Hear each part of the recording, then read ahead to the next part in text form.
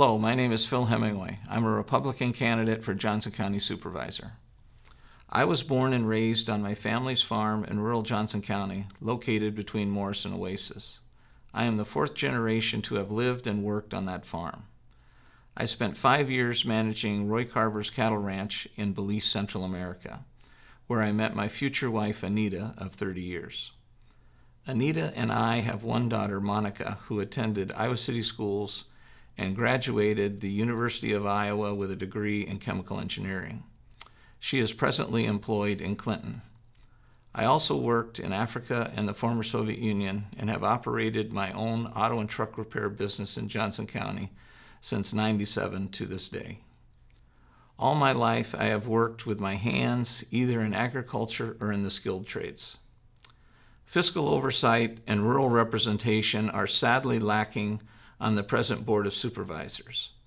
Anyone who looks at how the supervisors have rewarded themselves with their own compensation over the last 6 years, raising their salaries from $71,240 in fiscal year 18 to $92,558 in fiscal year 23, a 29.9% increase, can see where their personal priorities lie.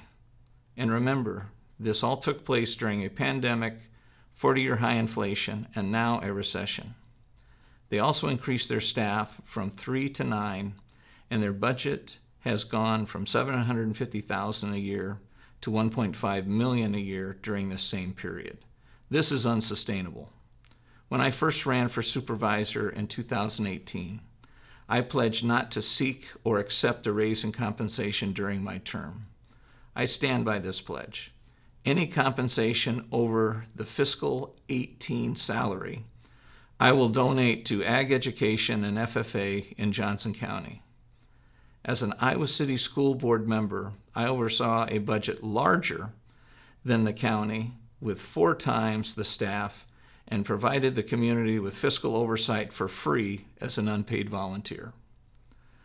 The Gazette editorial board in November of 18, commenting on my Iowa City School Board service, stated, "There simply is no other member of the school board with his tenacity or attention to detail, especially on fiscal matters. It's time Johnson County elected a true fiscal watchdog who is more interested in saving you money than lining his own pockets. For decades, there's been an overrepresentation of urban wants over the needs of rural residents.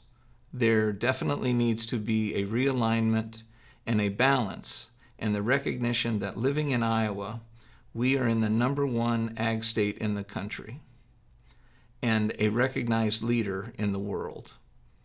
We have been blessed with great natural resources in our county, and they should be preserved for future generations. We can all take pride in where we live and the great abundance we have been blessed with. Hardworking rural residents need an advocate, not an adversary, on the Board of Supervisors. So I seek your consideration and vote on or before November 8th. Early voting starts October 19th. Thank you kindly.